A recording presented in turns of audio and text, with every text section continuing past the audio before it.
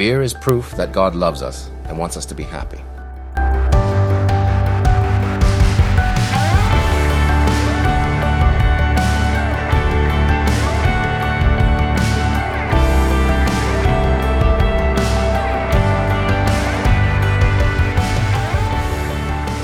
Welcome back to the Go to Hell podcast. Strong opinions weekly held about Christianity, the church, and beer. Please subscribe, rate, and review the Go to Hell podcast so others can find it. I'm your host, Tim Curley, and I'm joined by my co-host, Colton Pierce. Colton, how's it hanging? Hanging all right, I guess. We're in the midst of in between the tale of two weddings. In between two weddings at this moment. We had Jeffrey, who's been on the show before. We had his wedding, as we talked about last week. We had his wedding on Saturday, rehearsal dinner on Friday. I'll let you go into that a little bit more. But I've also got a wedding this weekend. This one's Thursday, Friday. Rehearsal dinner on Thursday, Friday, wedding. So I'm like, all right. Then we got a party. Somebody's 50th birthday party's on Saturday. I'm just... It's the life never stops coming right at you. So excited. Just, it's a lot of time where I should probably be doing like my yard or something, but I'm too busy doing other things. So how are you doing, Tim? Very good. Still recovering from the weekend. It was a lot of fun. My youngest son, Jeff, got married. Colton was there. Some other friends. Had a great time. Colton Nolan, who's also been on the show, and another friend, Alec, did a great job hosting the event for us. They stepped in at the last second and emceed the event and DJ'd, and were overall party coordinators and did a great job. Friday night we had it wasn't really a rehearsal. They didn't do a rehearsal. They kind of did one, but it was mainly just getting set up on Friday night, the night before, and then when that was done, came over to our house and had a nice night of food and beer and whiskey and cigars. So, a great time. Weddings are always really good. We've had 3 weddings with the kids, plus mine. They're always super stressful. You're always worried about what's going to happen. And generally, this one was a little more fly by the seat of the pants than I would like. Mainly because my son and his bride were living in Oklahoma and they were flying out here, so everything wasn't necessarily planned out or finished. So, but they always come together. I've never been to a disastrous wedding, and I always told my kids, don't overthink it, don't overplan it, because you're not going to remember most of the people who were there. You're going to have certain memories of it, but it's not really that big a deal. And it wasn't even disastrous. No, not at all. I was like, it ended up just being like a backyard party at the end. It was like we were planning on running the dance floor and all that kind of things, but because it was just so small, there was just very few people, and so we just all hung out and got to enjoy the time and the great, awesome backyard area that was provided for us. So it was great, and I don't think there was any serious problems. We got through all the wedding festivities, all the normal stuff. We had speeches, we had dances, all that kind of stuff. So it went pretty well. I didn't see any issues. I thought it went fairly smooth. So yeah, it went well. Went great. But it's worth drinking and celebrating, so cheers to you. Sitting here drinking beer, talking guys, killing time, living life with some down. Tim, we're drinking a couple of different beers tonight. First one, returning on the show, we have the standard Lagunitas IPA. They've done some rebranding, so they're all in these. It's just so weird to see it in the red bottle now. or the red label on it. So we're just drinking the standard Lagunitas IPA to start the evening. We do have some Machine Head Brewing Company, which we talked about them last week. Highly recommend for anybody that listens to us in this area to go check them out in Clovis. We have their West Coast IPA tonight, which we'll be going to, but Colton had water polo practice and it's now 82 degrees outside. So they got a little warm in the car since it was a 2-hour practice, but then we've got them cooling down right now, and so they'll be ready to be poured for our second beer of the evening. The Tesla doesn't have a cooler in it? They need to work on I mean, that. I could have turned it on. Like, I could have had it, 60 degrees in my car. But I just was like, I don't need, I also need to get home, and the electricity will just go out. The battery will completely die. So, yeah, that's where we're at. So, we'll be drinking that next. Any cleanups? I have a hot topic. Ooh, hot but it's topic. related to... I have a cleanup on top of your hot topic. So. Okay. I have a hot topic. It comes from Mere Christianity. In book 1, Lewis talks about, he gives the standard Christian argument that the reason why God created us, the reason why God created man so that it can make decisions on its own is because if we were just automatons, that's not true love, and so we have to be able to make choices between good and evil. Correct? Yeah, that is his argument. If that is the case, and I'm not picking on Lewis, again, this is the standard logical argument that is made throughout Christianity. If that's the case, then how is heaven the ideal where we all go and don't sin? I've already told you that I don't really believe in the whole heaven hell schematic, so Well, can you give me... There must be a rejoinder to that. No, I think there is a... okay, so here, I'll talk into it. Okay, so again, we're talking about heaven and in the context of the scriptures, which is all that we have.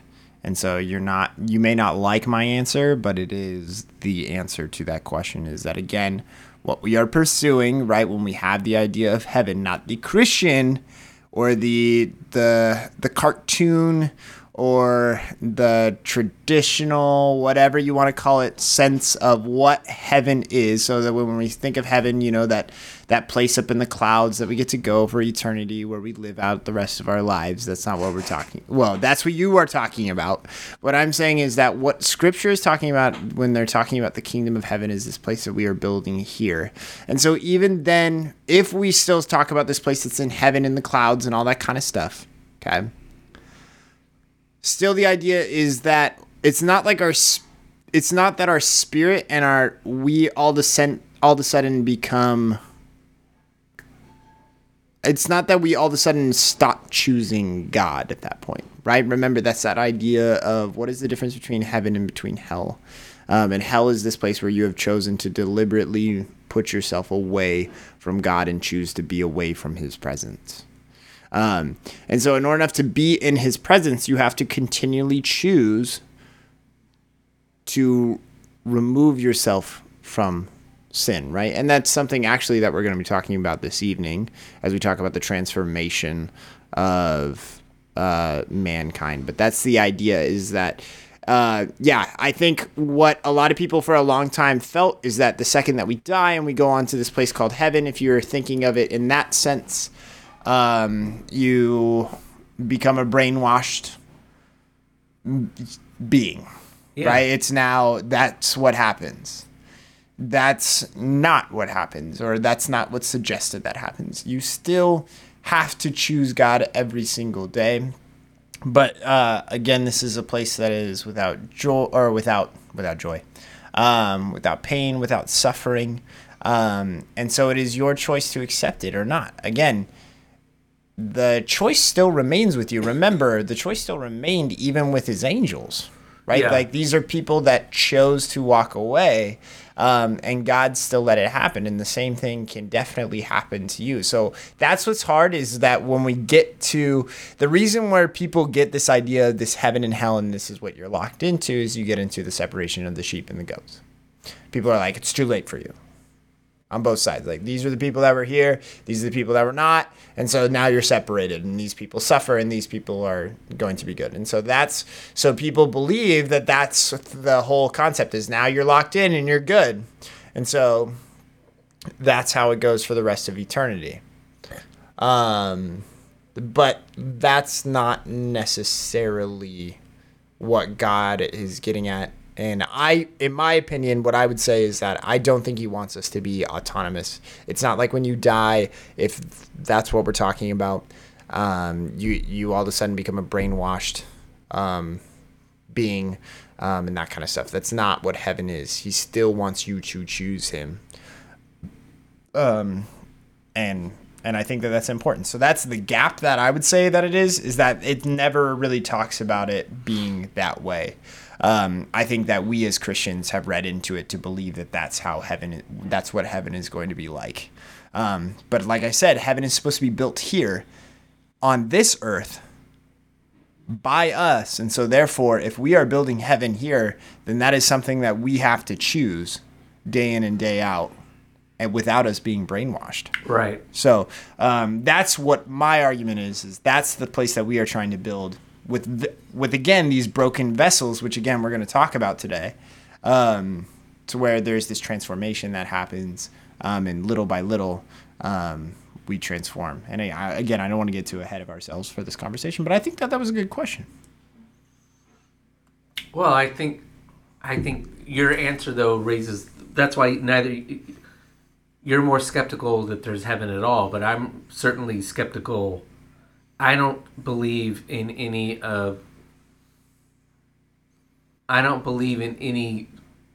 human imagination of what heaven is, for sure, because it's based on very vague. It's either based on vague or brief descriptions in the Old and New Testament. I also think that or it's based on revelation, which, as we've noted before, we noted in the last couple of weeks. If not, I will say it again, but you'll hear us say it all the time on the show. Revelation is not a book you should. If you never read Revelation, it's perfectly fine. For the first couple hundred years of the church, Revelation was looked skeptical upon as a book anyone should even bother reading.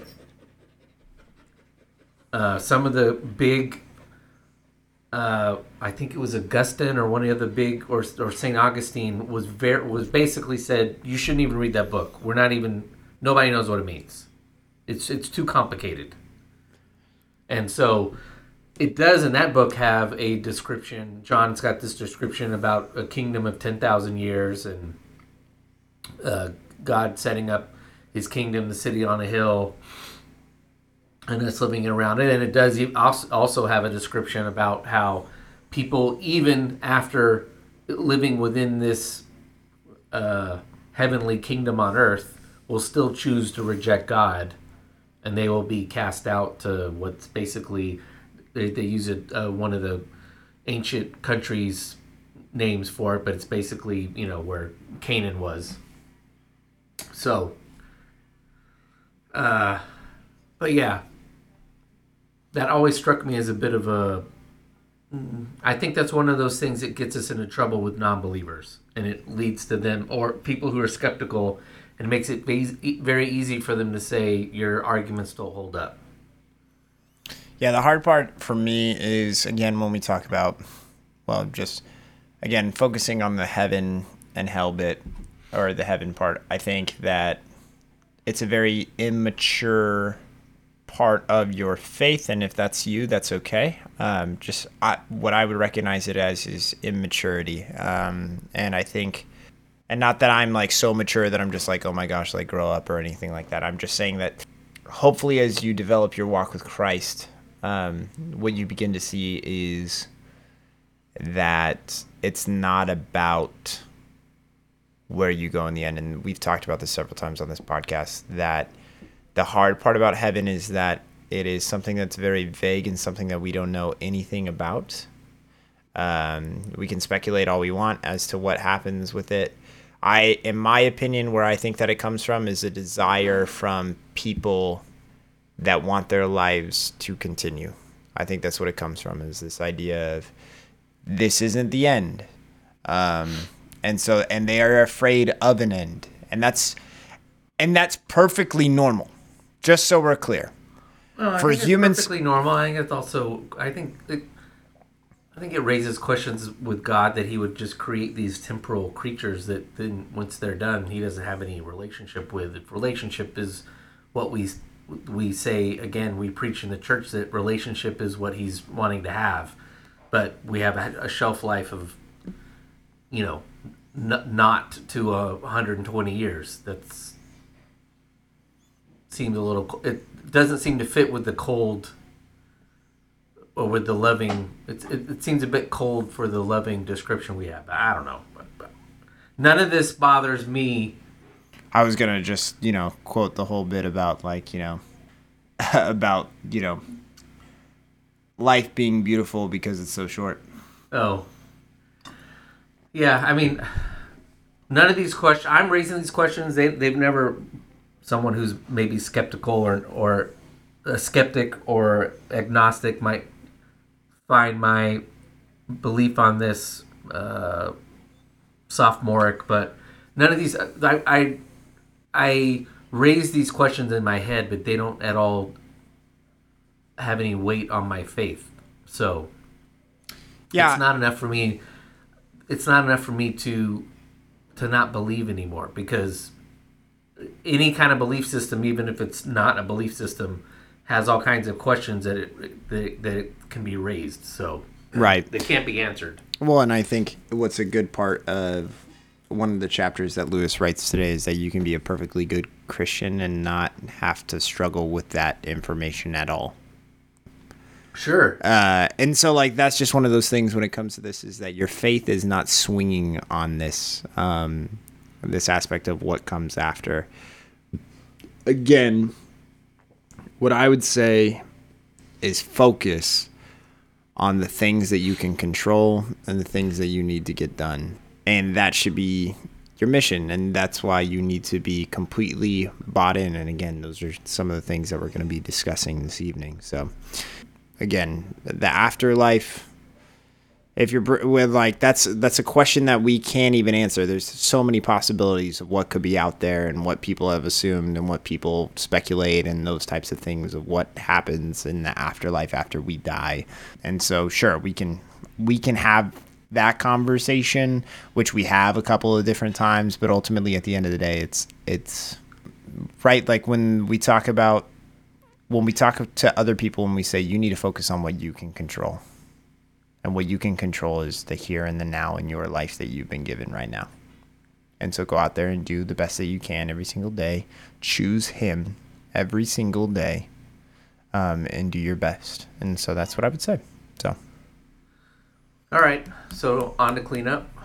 Yeah, cleanup. This isn't like a huge cleanup. All that I wanted to say is that I think we didn't hit it hard enough in book 2. Lewis, if you're reading through, you'll see in book 2 that he pretty much was like, yup. That's it. That is the faith, is that Christ died for the sins. You have to believe this, and that's it. That's it. That's all it is that Christ died for your sins. He resurrected, and you either have to take him as a complete lunatic, yeah, or you have to take him as a man. There's none of this whole bit where you sit there and say, you can't be Gandhi and quote him very fondly. Right, because Gandhi didn't say that he was God, right? No, he quoted him warmly as warmly as any other Christian would, but he wouldn't acknowledge him as it being anything more than a... Right, exactly. No, but you have to take one or the other, because guru. Because as much as he was a guru saying these messages of love or whatnot, but still claimed that he was God, you're sitting there you're listening to a crazy man. Like, you wouldn't listen to somebody who did that today. If anybody walked around today and said that they were God but was still a nice person, you wouldn't listen to them.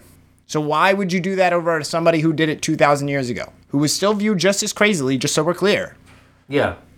You either believe what he's saying or you don't. You don't get to sit there and say, well, he had some good points. Well, if you want to do that, then don't get upset when someone quotes warmly from Mein Kampf. Yeah. Because he had some good points in the book. Right. But that's the point, is like, you have, yeah, exactly. You either take him as a lunatic or you take him completely as he is. And believe it or not, that is Christianity, where it is still, but also what he says is that all of that stuff doesn't matter. And that's how we actually start today's book. So that's why I wanted to clear it up before, is he sits there and says, this stuff doesn't matter. He's like, this is the faith. What I am spelling out for you right here is the faith. But again, he's like, but this is what theology is. Right. This is what this is. And he has said it multiple times throughout the books that he goes through, that he says, we do not want a simple faith. This is not a child's faith. You should have an understanding of who God is. It's complicated, it gets messy, and you need to go through the mud and the trenches to understand where it is. And also, but what's so great is I was actually listening to the audiobook today. I've been reading through it, but I was listening to the audiobook for a little bit because there's just something about it where just something about having a British dude read it. It's just, I was in the car and I just laughed because it's just like, golly, you just make it so simple. Right? Like the Mere Christianity, but it's such a great name because it's just everything that seems such a mess. And so, like, especially the further you get into the faith, you start drawing lines and you get tangled up in a lot of this mess all the time. And then just why I think that this book is a good read, like once a year, is because it just, it just takes all that pressure off where you're just like, that's right. That's the important part. That's the important part. And that's what we're going to focus on tonight is, okay, so now that we know that Jesus Christ is Lord, we know that he is resurrected, we know that we believe him, we know that what he said was true. Okay, what are these other things that we need to know, and what are the basics of those things that we need to know? And what is that mission and vision that we keep talking about on this show? Yeah. And so, yeah, that's what I just wanted to clean up, is that, listen, Jesus Christ is still, again, what we talked about in the very beginning when we first started the show, is he is at the dead center of our faith. You don't believe in Jesus Christ, you don't believe his teachings, you don't believe that he is God, then you believe that he's a lunatic, and you're not a part of this faith. But we do, and so that's why we're going to continue this discussion today. So book 4, what do we got, Tim? So book 4 is titled what? What the whole book is called? Yeah, that's a good question. I was like, Beyond Personality, First Steps in the Doctrine of Trinity. Is that what it is? Yep, Beyond Personality, or First Steps in the Doctrine of the Trinity. Again, this is where we're looking at doctrine, and he goes after doctrine right away. So the first chapter is titled Making and Begetting, which is an interesting kind of old school word that he uses there. But basically in this chapter, he's laying out what is theology and why is it important. Yes. Again, he kind of talks about theology is understanding more about God, just working in to figure out who God is, and what it is that we practice, and taking more understanding of that. And especially as we get through all 11 chapters here, you begin to see why it's important to understand that, so that way you have a clear, concise vision of what it is that you need to be doing. And so he takes it all the way down to its basic form after that. So he's going to break it down chapter by chapter to guide us through kind of this doctrine of what it is that you need to believe. And again, here's the important part, is that this is the essential doctrine. It's not the doctrine that you can think of where it's like, okay, we can't have instruments on our stage, right? Like, that's not doctrine. That's not what we're talking about. No dancing. That's not doctrine. That's not what we're talking about. So he calls it the science of God. Yes. And he basically lays it out as, so let's take it back to your mission vision framework. Mission vision work framework. If you ever sat down with a group of people, laid out a mission vision, part of the things you talk about in one of those sessions is you're trying to create guardrails where you know where you're stepping in and out of what you're trying to achieve. And so that's what theology is trying to do. It's trying to make it clear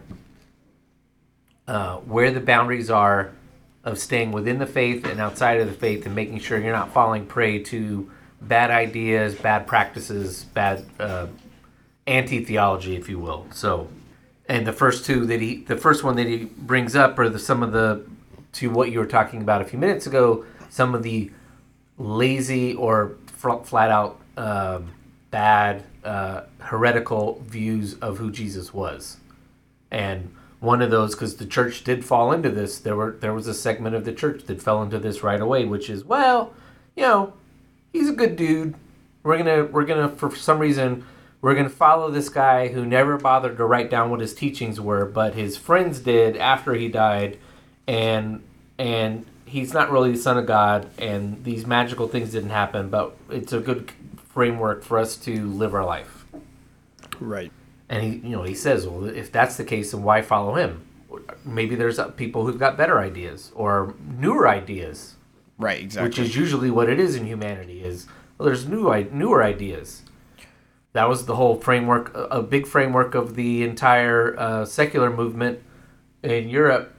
The French and German movements were, God's dead. We need to replace it with new ideas. Yeah. From there, he goes into talking about talk about humans and their place on this earth. And again, also talking about Christ. And he's going to use this kind of term throughout the rest of this book, where he says that humans are made and Jesus Christ is begotten. And what he's getting at is that when you are begot, and it's kind of an old term, he even recognizes it in the book. It's not really a term that we use anymore. But when you beget something, it is a child of you, right? Like it is, it's not something that you made. Like children aren't something that you actually make. They are something that you beget. Okay, so like it says that a beaver begets beaver children. Humans beget babies. That is something that you do. But something that you make, it would be something like a sculpture, or it's something like a machine of some sorts. And so we are made, even though we are in God's images, he brings out this idea that we are statues. We are sculpted statues. But Jesus is the living flesh. He is God. He is begotten, unbegot. And this is the whole idea of Christianity, and it's best summed up on page 131. So he talks about, and if you're reading through this, he'll call it those that are associated with God, that are the begot, the children, they are Zoe, and then those that are made or are human are bios. And so he's going to make that distinction throughout there. But we are made moving towards the begotten. We are the bios that is actually going to be making moves towards becoming children of God, as it says in his last lines of the chapter are, and that is precisely what Christianity is about. The world is a great sculptor's shop. We are the statues, and there is a rumor going around the shop that some of us are someday going to come to life. And that's a huge concept that he's going to tackle throughout the next 10 chapters about what it means for us to really come to life. The reason why he points this difference out is because he lays out the core tenets of the core theology of Christianity, and that is that Jesus is the Son of God, that he died for our sins, but that also we're called to be sons of, those of us who believe are also now sons of God. So he says, wait a minute, we need to separate. Jesus is called to be the Son of God, but we're now called sons of God as well in Scripture, and he lists a couple verses. Yeah. How can that be? And so he lays out, we've got to make sure we've got a very clear distinction. And if you're listening to this, we have proof that things can go off the rails when you don't understand this, because if you're listening to this and you're a Mormon and you don't understand what I'm saying, Orthodox Mormonism doesn't differentiate the two. It says we're sons of God just like Jesus was, and so therefore we're going to be Jesus's when we die too. And that's where you can go off the rails if you don't understand that difference. Yeah, and so I think that this is something hugely and immensely powerful that he begins to unpack, and just understanding what our role is, and that is something that we are moving towards, is to being like Christ. And again, he unpacks it, and it becomes more powerful as it builds throughout the chapter. Anything else on book 1 or chapter 1? Well, yeah, the last thing he kind of leaves with, which what you're alluding to, that he's building up to, is while we're here on Earth, we're mainly just these biological creatures, but there's also this spiritual world, this world that we don't understand, this other dimensions, or however you want to describe it, that the Bible talks about. And so it's that world that he's going to then break out into in further chapters. Yeah. Including the next chapter. Chapter 2. The three-personal God. This chapter is a little tough. He's really trying to explain to you how we can possibly grasp the Trinity. If you're unfamiliar with the Trinity is the fact that we believe that God, the Father, God the Son, and God the Holy Spirit are three people, same in one. This one is tough. The reason why it's tough is because we can't grasp it in that aspects.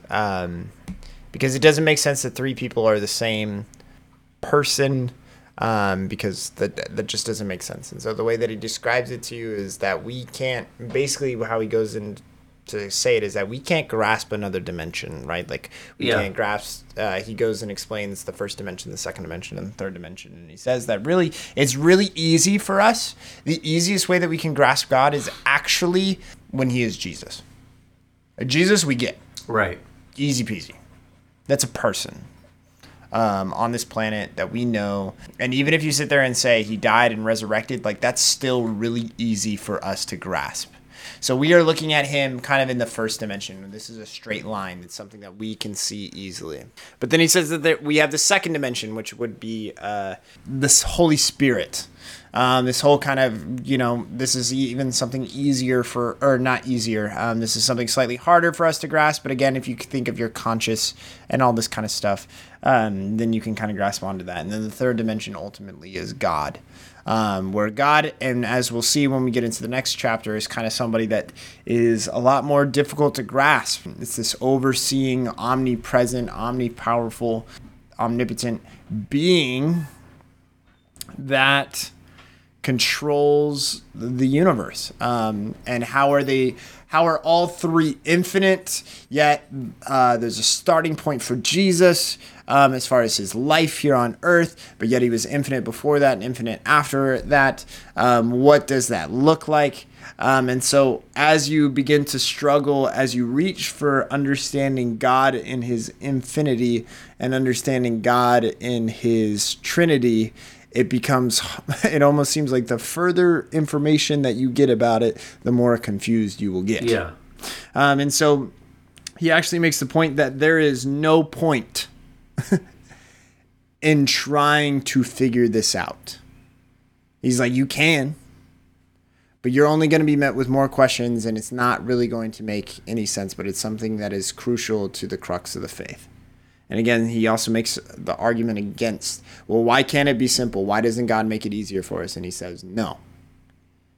It's like, it can't be that way. Again, this isn't a child's faith. It's not about the simplicity. It's about the intrinsic nature of it all and understanding what each part of God does for us, right? Understanding what the sacrifice of Jesus does, what the point of the Holy Spirit is, what the point of God, who is all-knowing and all omnipresent, does for us, and having those three marks. And again, he kind of talks about that later when somebody brings up the questions in the 2 notes chapter, which we'll talk about later.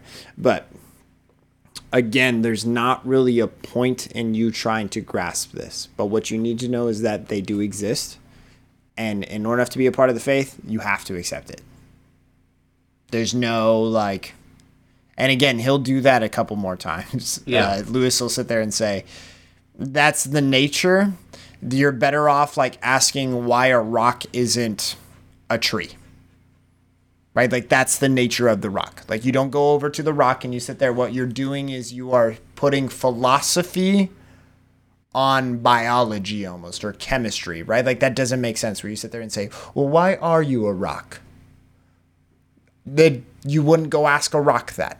Right. But because you believe, again, in God as being this thinking personal being, you believe that you can ask those questions the same way of philosophy, but yet God, believe it or not, operates in the same levels of rules and operations, and that there are things within his nature that he operates with. So that is what I have on chapter 2.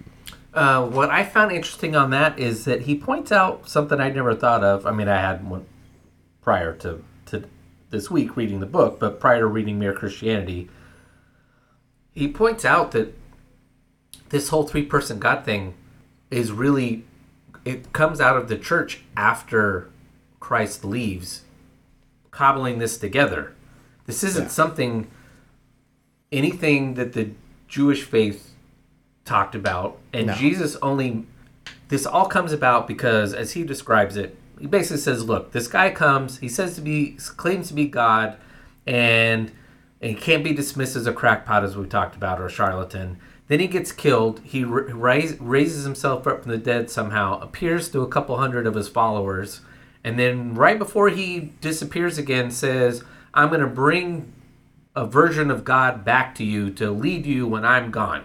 And then sure enough, on what we call, if you're unfamiliar with Christianity or the Bible, on the day of what's called Pentecost, this Holy Spirit arrives and becomes the kind of the guiding spirit for the church to then grow and, communicate. What it is for us to be able to communicate. It's a go-between between us and God and Jesus. And he, there's only 6 or 7 verses in the New Testament where Jesus talks about this spirit that he's going to leave. And so basically this is the church immediately right away with the people who write the early part of Scripture, all trying to figure out and put together what this is the core of theology, which is this is what we've got to figure out what this whole Holy Spirit is. And so this isn't non-biblical. It's just the church coming together and saying there's apparently 3 versions of God, and Yeah. this is our best way to explain it. And to what Colton said, we might not have it all totally figured out. We probably don't. But it is fundamental as far as we have figured it out. For if you want to be a believer in Jesus and a Jesus follower, to understand that this is the case. It's not just Jesus is with this guy and he died and all that.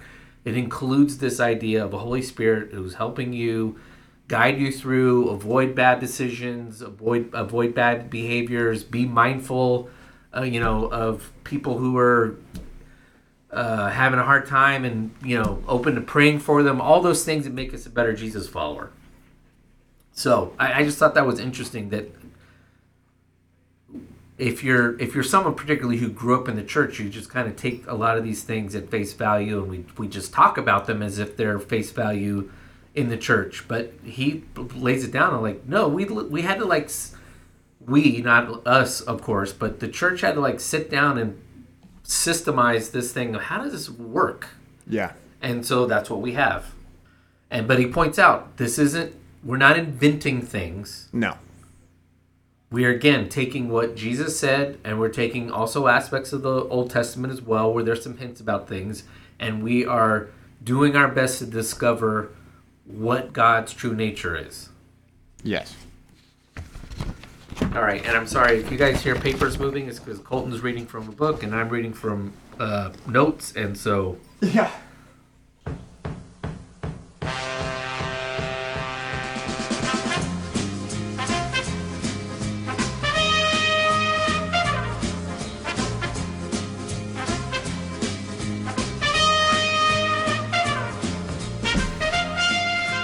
Okay, we're back.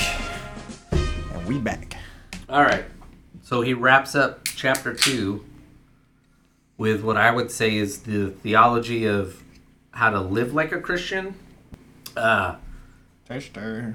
He, before I get into that, let's do what specifically are we drinking as beer number 2? Yeah, this is the Machine Head Down on the Upside. It's pure dankness. It's got a nice dank flavor to it. It's a West Coast IPA. I'm looking at a 6.3 ABV, so not too bad. Made with Mosaic, Citra, and Simcoe hops. At Machine Head Brewing. The Machine Head apparently really likes. They fancy themselves on the dank side, so. And if you're new to beer drinking or you like IPAs, but you're still not really sure what that dank phrase is, I'm not sure technically what it is. I've never looked it up, but from what I understand, my view of dank always is kind of wet and musty, but it's always tasty. Well, I mean, I don't mind saying it on the show, but yes, the closer you are to dankness, the closer you are to the weed taste in your beer. So, again, IPAs have always kind of operated on a triangle where you have the pine, you have the tropical, and you have the citrus. But now it looks like IPAs have kind of been making themselves more into a nice little quad square, where you have kind of this dank flavor that's emerging in a profile that people are pursuing in their making of their beer. And it is kind of a nice little mixture of the pine, where it kind of leans in kind of that pine flavor taste. But yeah, there is kind of that element of hemp.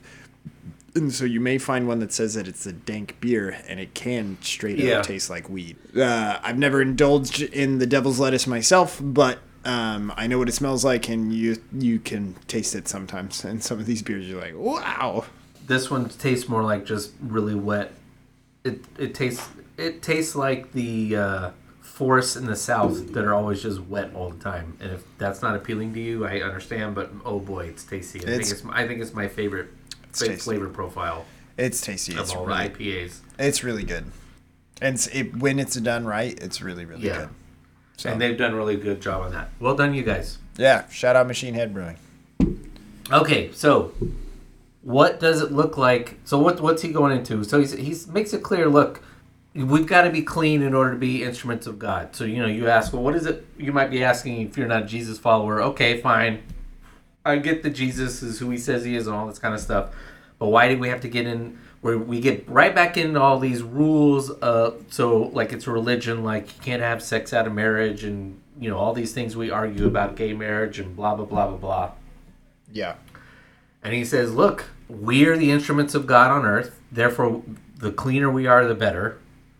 The less clean, the more our view of God gets distorted and others' view of God gets distorted. He goes so far and he gets judgy for a modern audience. He gets pretty judgy. He says, this is why horrible nations have horrible religions, because they're not good people. They see God through a dirty lens. Yeah.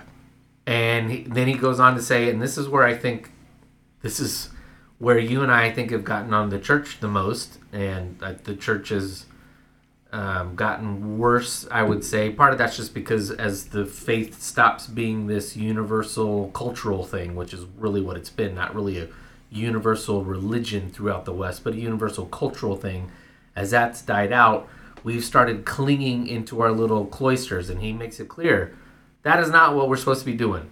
We're not supposed to be just this little group of believers who just all kind of huddle together and remove ourselves from the world so we can not have to be tainted by the icky world. Yeah. But if that's the case, that's why we have to be in what we would call church or a community of believers, so that at least on some kind of regular basis we're engaging, we're leaning on, we're feeding off of other believers as we're engaged in the world. And then he ends with Christianity is, I think he talks about this quite a bit through this entire book, but he reiterates, Christianity is a fact. It is not at all a simple religion. In fact, it's a very complicated one, and that's what separates it. he says that's what separates it from other invented languages. I don't know if you're a Muslim, if after 2,000 years or 1,500 years or however long of Islam, it's any less complicated. But I get his point.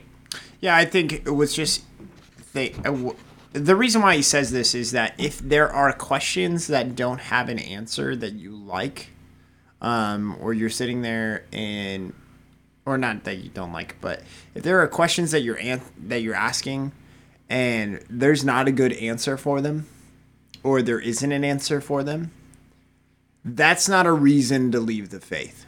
I think he's also talking about who God is and what God is versus rules. And Right. the other religions get complicated on the rules, but the other religions are very simple as to this is God and this is who he is, and there's no like there's his son and he died, and it's just like, nope, here's Allah. Here's Buddha. And you either believe or you don't. Right, and the hard part with God is, and what's hard about this is that, again, what we are pursuing here is a relationship where you need to choose to be in the relationship. You don't get to know any more about your spouse unless you actively go out there and pursue and learn more about them. And so you don't want a one-dimensional spouse where you're just like, this is it, and that's all I know. So you should be going out and trying to learn new things. And again, it should be complicated, or that's the argument that he's making. And yeah, it's very similar where it's not about rules. It's about this relationship that you're building with God. And you need to ask those questions. And that's why it's okay to have doubts. It's okay to have questions. And know that if the question isn't answered, what I was talking about before, if the question isn't answered or you can't find the answer for it, that doesn't make it wrong. That doesn't make it incorrect.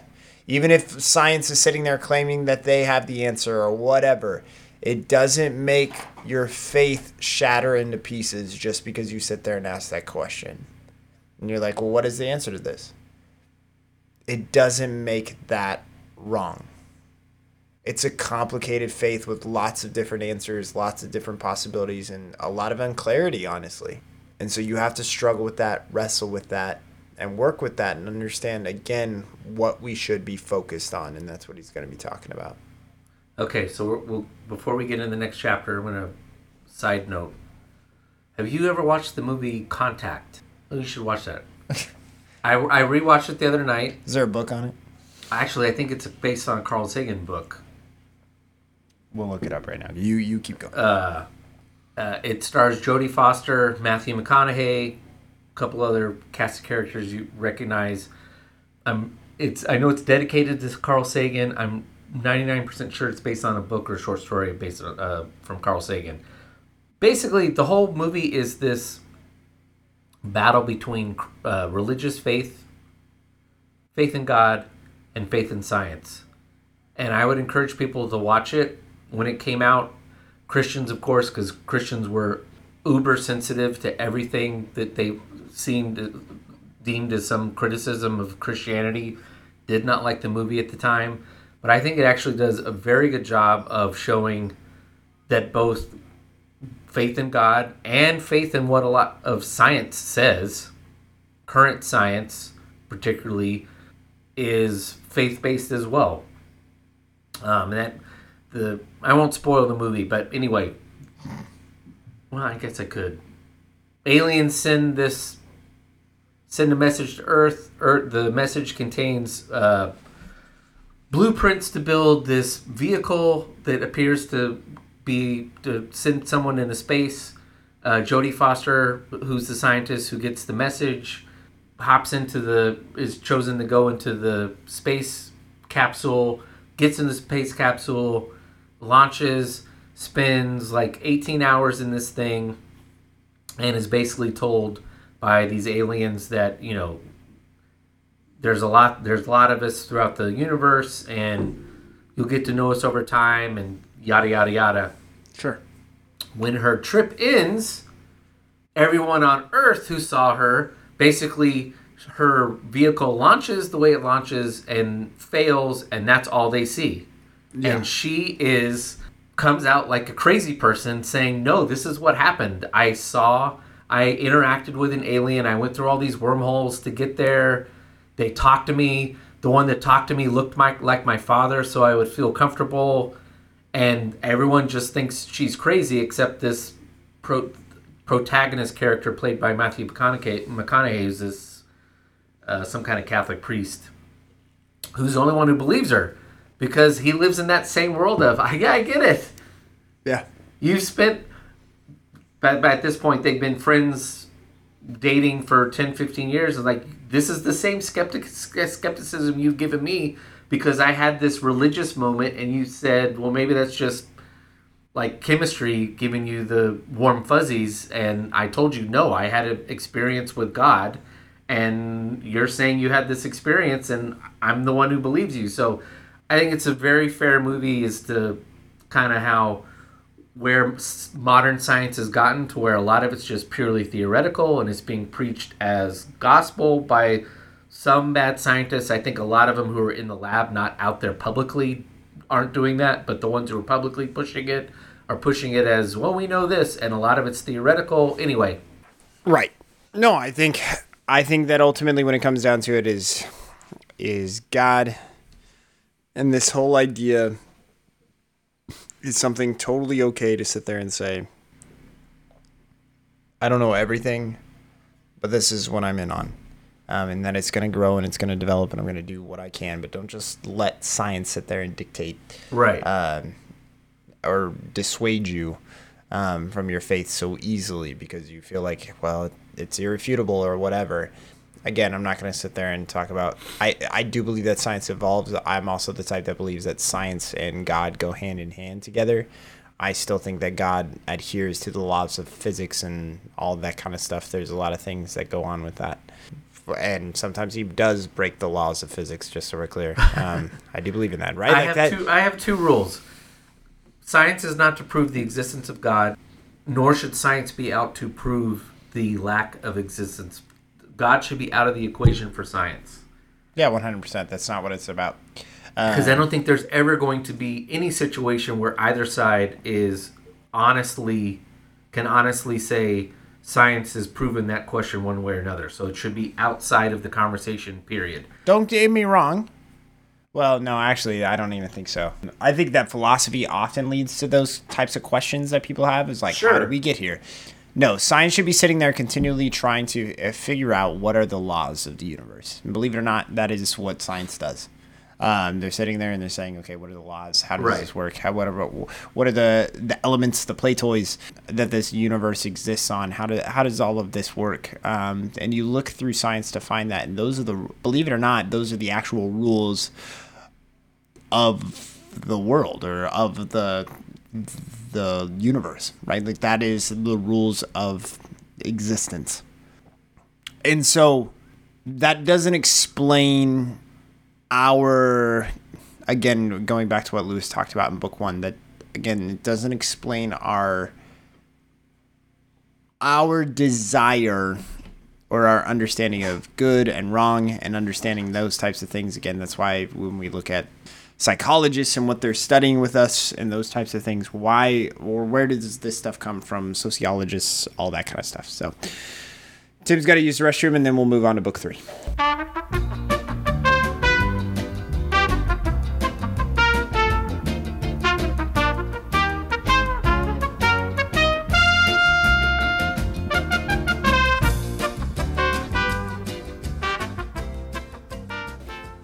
One, just to be clear though, I'm not saying that one has to be a Christian, can't be a Christian or can't be an atheist as a scientist. I don't care what your personal beliefs are. I just don't think whatever you're pursuing should be trying to prove your personal belief one way or the other. So right. The reason why I bring this up is because the next chapter is called Time and Beyond Time. And it's a bit of a mind-bending chapter where... Mind-bending. Yeah. Colton wrote in his notes, Time and Beyond Time, in parentheses, mindfuck chapter. It is where Lewis does his best to... Yeah, okay. Also, he starts this whole chapter off. Tim's like beating around the bush. I don't know why the hell he started beating around the bush. He starts the whole chapter off with saying, hey, listen, if this kind of stuff scares you, just skip this chapter. Like, just skip it. He's like, I know that we talk about like when you're reading books, like you shouldn't skip them, but he's like, no, skip this. Like, I'm gonna tell you a theory, and here's what he says. It's on page 140. He said, this idea has helped me a good deal. If it does not help you, leave it alone. It is a Christian idea in the sense that great and wise Christians have held it, and there is nothing in contrary to Christianity, but it is not in the Bible or any of the creeds. You can be perfectly good Christian without accepting it, or indeed without thinking of the matter at all. And believe it or not, that applies to a lot of biblical traditions that are out there. But for this one in particular, Lewis is explaining how we can possibly acknowledge the idea of God existing, being this omnipresent. And when we talk about omnipresent, it doesn't mean that he's everywhere at once. It doesn't mean like he's Santa Claus, like all in one night. He answers all these prayers types of things. Nope. What he's talking about is how is he in every single moment throughout all of history, and at the same time, every single one in the future. Does he control the future? Those types of things. And again, basically what he gets to the point, and I don't even know how much time we want to spend on this because, again, it's a very tough thing and it will fuck your mind over, is that he says that, again, because we think of things linear, because we live in a world where, again, we say that time is a made-up construct, but at the same time, our life progresses forward through time. God's does not. God lives outside of that aspect and constantly lives within every single moment. He has no past. He has no future, so to speak. He only has present, but yet has all knowledge of present or past and future. He does not. Right? This is the hard fucking part, right? Like this is the. Let me. You finish. Well, and so write down I'm gonna read all my mind-bending notes for just everybody to. And again, what I like that he said, that is, and it's so hard because, right, when you think of a timeline, okay, right, we know that the timeline goes on infinitely in each direction, okay, so to speak, right? There's infinitely in the past, infinitely in the future. Believe not that God is necessarily in the timeline. You need to believe that he is the blank page that surrounds the timeline. And just understanding that he is in every single moment, present, and again, not past, no future. And again, I think just to reiterate, you can be a perfectly good Christian without having to wrap your mind around this whole concept. This probably saves you a lot of headaches. But for him, like he said, this has brought me peace because, again, he wants to understand this. And again, it's not a simple faith where you need to understand this or have to go on to, grapple with this kind of stuff. So what do you got for us, Tim? Okay, so he starts out by saying, why am I bringing this up at all? And he says, how is it can God answer the prayers of millions of people all at once? That just seems crazy, even for an omnipotent, omnipresent present God. So I'm going to hit the bullet points. God is outside of time. He is not trapped in a moment-by-moment existence. God can spend an infinite amount of attention on any one person or any moment in time. Oh, I have that too. My bad. Keep going. Let's see. And when he says like an infinite amount of moments in time, and that's why I have this written down, I was like, why did I put this? This is my favorite. What? God's existence on Earth was not just my favorite is down. Well, he says God's existence on Earth was not just one period out of his entire existence. We tend to think that Jesus' life on Earth is a slice of God's time, but God, there is no period. Jesus on Earth wasn't just a period. It's just part of the whole time. Like Jesus has always been a man. We cannot think of God as before, during, after anything, including the incarnation. Where's my favorite? Oh, here it is. God has no history and no future, only an infinite present. Right. No, and okay, so and this is why I think that this analogy is really good to help you wrestle with it. Again, this isn't something that's... Again, all that stuff is really tough, and what we talked about where I said, again, he has no past or no future. He is always present.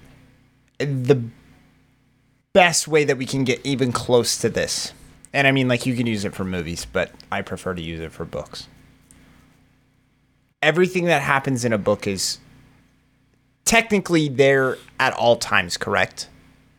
So, for example, if we were reading To Kill a Mockingbird, every part of that book is there at all times, correct? Like, in the same sense of, it's just when we read it, that's that moment. But when we finish reading, when we finish that part, when we sit there and say, you know, when we sit there and we reflect on the moment when the Scout gets told to stand up, her father is leaving, right?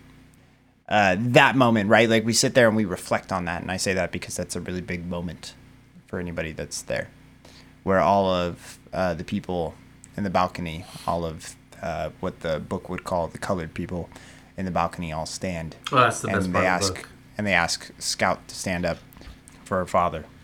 And again, we sit there and we reflect on that. In the same way, it's very similar that is how that works in our lives, is that God is present in that moment. But yet, if it were actually happening, right, like that, if Scout was an actual person, that would all happen within a matter of seconds or whatever. But nobody would stop the book and like close and reflect on that. And her moment pauses and she looks on herself and that kind of stuff. That doesn't exist. But that is how God can live in every moment and does live in every moment, is that idea of he sits there and continuously reflects. And again, understanding now, Lewis even claims that, like, listen, this isn't a Loctite analogy.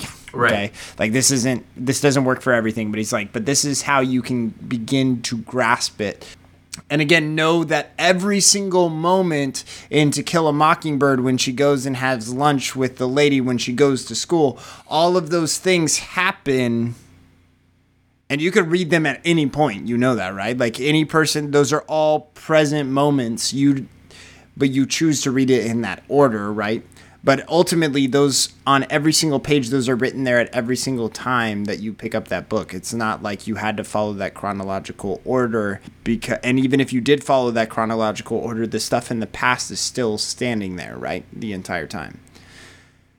Again, not Loctite and not easy to grasp your brain around, but know that technically every page of To Kill a Mockingbird exists at the same time as any other event in the story. Even though it follows this timeline, still technically they all exist at the same time because they're still pages within the book. This is like weird. Try to grasp it. Like, and again, in a movie, just because you move past it doesn't mean that the scene doesn't exist, right? Like, and it doesn't mean that you can't go back to it at any point. You could, at any point, if we were watching The Shawshank Redemption, which we talked about a couple weeks ago, you can skip to whatever point in there that you want to be, and that becomes the present moment where you want to sit there and reflect on and all that kind of stuff. Yeah. And so for him... Not Inception, Interstellar. Interstellar, there we go. But now the hard part of God is understanding that he is present in all of those. He is on every single page, every single word at all times, and that is where he resides. Right. He has the knowledge of all past, the knowledge of all future, because he exists in it, but yet exists within the present. Impossible to understand. Well, okay, so you understand that, and you're like, okay, so how does that work? I think that's a really good analogy, and so I'm going to further that. Because he ends this whole time discussion by, at the end, dealing with foreknowledge and determinacy and, dictating what people do. And he says, no. God knows what your life is going to be. He knows how everything's going to play out. But that doesn't mean he steps in. No, he doesn't fuck with it. And it doesn't mean also that he's not... When you make a bad decision, even though he knows where your life's going to end, good or bad, that he's not excited or torn up about it. And you say, well, how's that the case? So I'm going to take your analogy, but use a TV show. Take any TV show. Whatever your favorite show is. For me, I love The Wire. I love Succession. I know how those shows are going to end. Why do I rewatch them? I'm not rewatching them because I want to see how the show ends. It's because the more I watch them, I want to examine each scene, knowing how the show ends, to get more in depth, particularly if it's a really good show like Succession, where every time you seem to watch it, these actors are doing little things that you don't notice the first 2 or 3 times you watch them. And again, terrible analogy, but you know what's going to happen at the end of the episode or at the end of the season, but you seeing this little thing of what the guy does that you've missed before gets you go, oh my gosh, I can't believe that's in there. That's like heartbreaking. And I think that's that's the way God is. He knows what you're going to do. He knows how things are going to end, but it still doesn't change the fact that in the moment he's still because he loves us, is elated, sad, whatever. Well, and I think and for anybody that's listening to this and hearing this and you're like, well, that's kind of sick and morbid, right? This whole idea that our lives are basically a TV show for God. And again, this is something that you may have to struggle with, because for some of you guys, life isn't easy. It sucks ass. Well, yeah. And that's something that you're going to have to wrestle with and because Tim and I talked about this a couple of weeks ago, where we asked, what is the meaning of life? Not what is our purpose in life? What is the meaning of life? And if you are a Christian, God put us on this earth to have a relationship with him. It's not your choice. It's really, at the end of the day, God even says it himself. He says he's a jealous God. Yeah. He's selfish in some respects, and that we are here he has a vision and a mission for this earth and what he wants to see accomplished, and so therefore that is something that we are called to do, and that's something that you're going to have to wrestle with, that our life has a meaning and you may not like it. And so if he's sitting there and he's having popcorn on the couch while he watches your life unfold, is that a problem for you? I don't know. It's a good question for people to ask themselves. And that's time and beyond time. Yeah, and it doesn't get any easier in the next chapter. Thanks for listening to this episode of the Go to Hell podcast. Show voiceovers courtesy of 11 Labs. Please subscribe, rate, and review. Post your comments, questions, criticisms, or an invitation to Hades on Twitter at the Go to Hell Pod and Instagram at Go to Hell Pod. Email us at tim@gotohellpodcast.com or colton@gotohellpodcast.com. If you think Mere Christianity is boring, you can go to hell.